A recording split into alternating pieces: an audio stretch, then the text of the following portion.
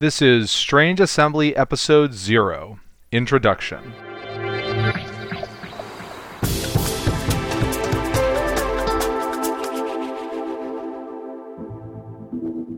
I'm Chris Stevenson, and this is Strange Assembly, your tabletop gaming podcast.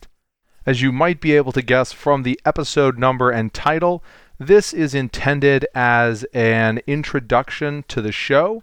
So what I'd like to tell you in this episode is, what is Strange Assembly? Who am I?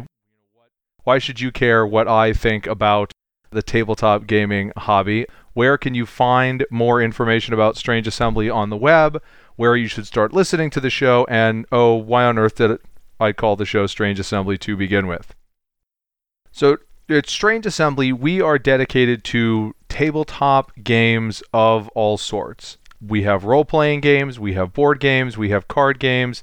If you can get together with your friends and play a game, then that is something that we are interested in covering here. But who is the I there? My name is Chris Stevenson.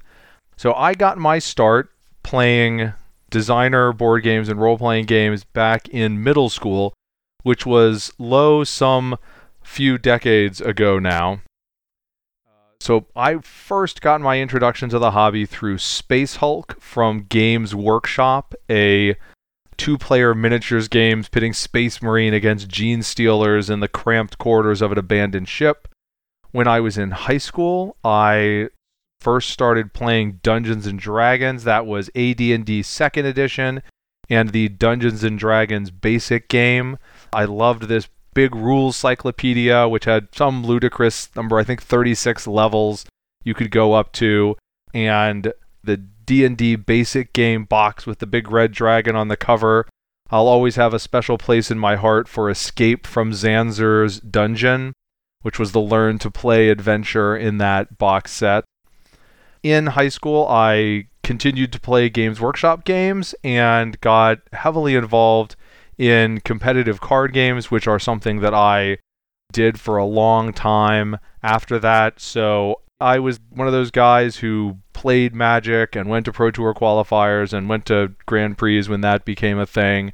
I played a lot of the Decipher games, Star Trek, Star Wars, and went to World Championships for those several years in a row. As I got older, I continued to do role-playing games. My repertoire expanded to include White Wolf's World of Darkness and especially Vampire the Masquerade. I was an undergrad when Dungeons & Dragons 3rd edition came out, and I remember going to the local game store for a midnight opening to get that first day copy of the 3.0 Player's Handbook that you couldn't even quite use yet because you didn't have the Dungeon Master's Guide and the Monster Manual. I got into Legend of the Five Rings, which is a property that was originally owned by Alderac Entertainment Group, or Five Rings Publishing, and then is currently handled by Fantasy Flight Games. It was a dominant factor in my gaming for many years, and in fact was what originally led to the creation of this podcast. But these days, while a lot of what you've heard about is competitive card game things, I've kind of moved on personally at this point in time from really being competitive in those sorts of games, and I have spent years getting into the board game explosion that thankfully we've been able to experience for the last few years. And I say few years, it's really been more than a few years now. And then just the excellent role-playing games that continue to come out. So when I talk about board games and card games, I really like deck-building games, Dominion and Thunderstone Quest and Core Worlds and Valley of the Kings. I love good story-driven cooperative games. Mansions of Madness from Fantasy Flight is one of my favorites. I really like the Time Stories series. Legacy games, that is something that's pretty new. When done well, those are excellent. This great experiential thing that you get is this unique time that you have with these particular players. I like all sorts of worker placement games. Lords of Waterdeep, Viticulture, Zulk in the Mayan Calendar, Stone Age, Signore.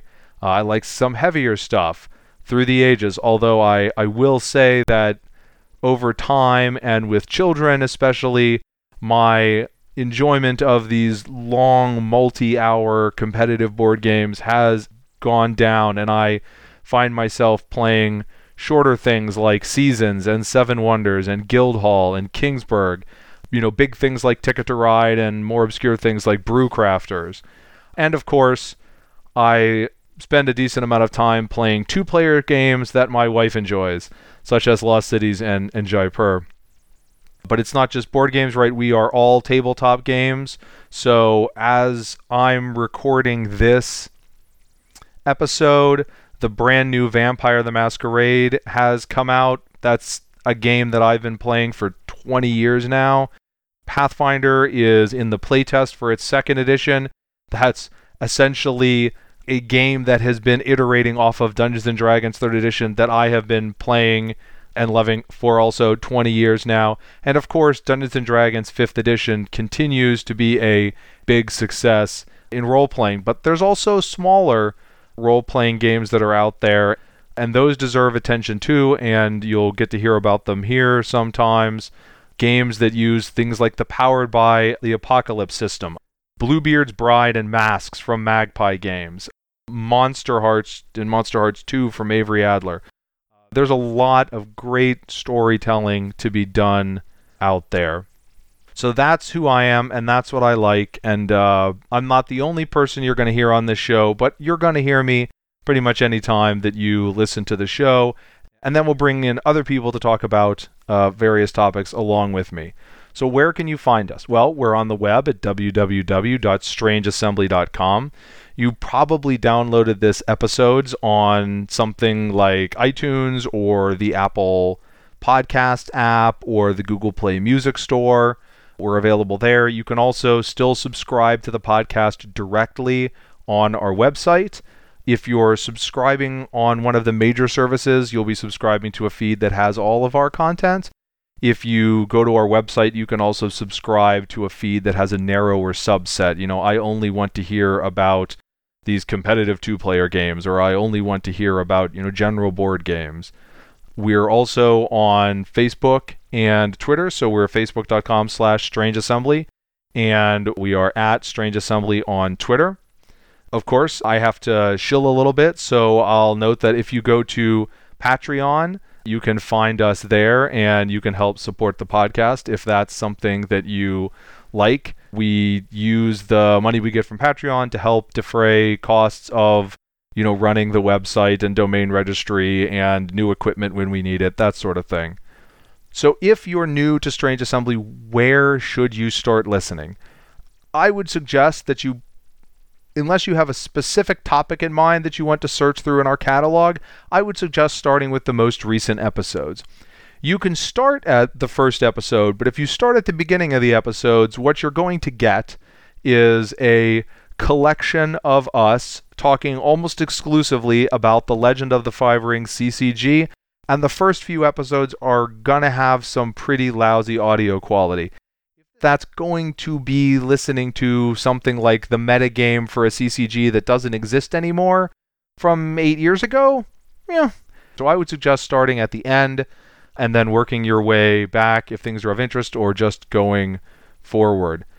And then finally, because I get asked this, where did the name Strange Assembly come from? Well, we did start out as an exclusively Legend of the Five Rings CCG podcast. This was put out by Alderac Entertainment Group at the time, and there were 6 of us on the show.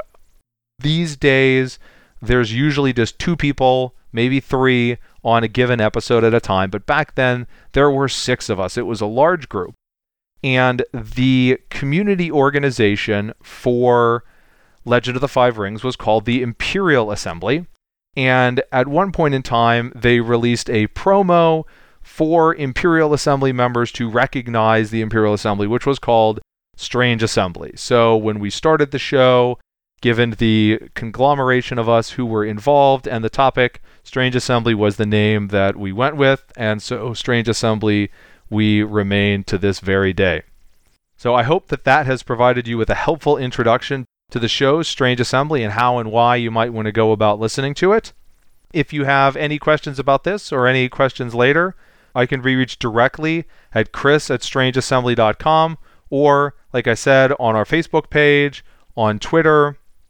I always love to hear from anybody who has read our reviews on the website, who has listened to the podcast. I like to know what you're thinking, what you liked, what you didn't like, what you would like to see from us, what you think we could do to make the show and the website better. But until then, I'm Chris Stevenson, and this is Strange Assembly. Never stop gaming.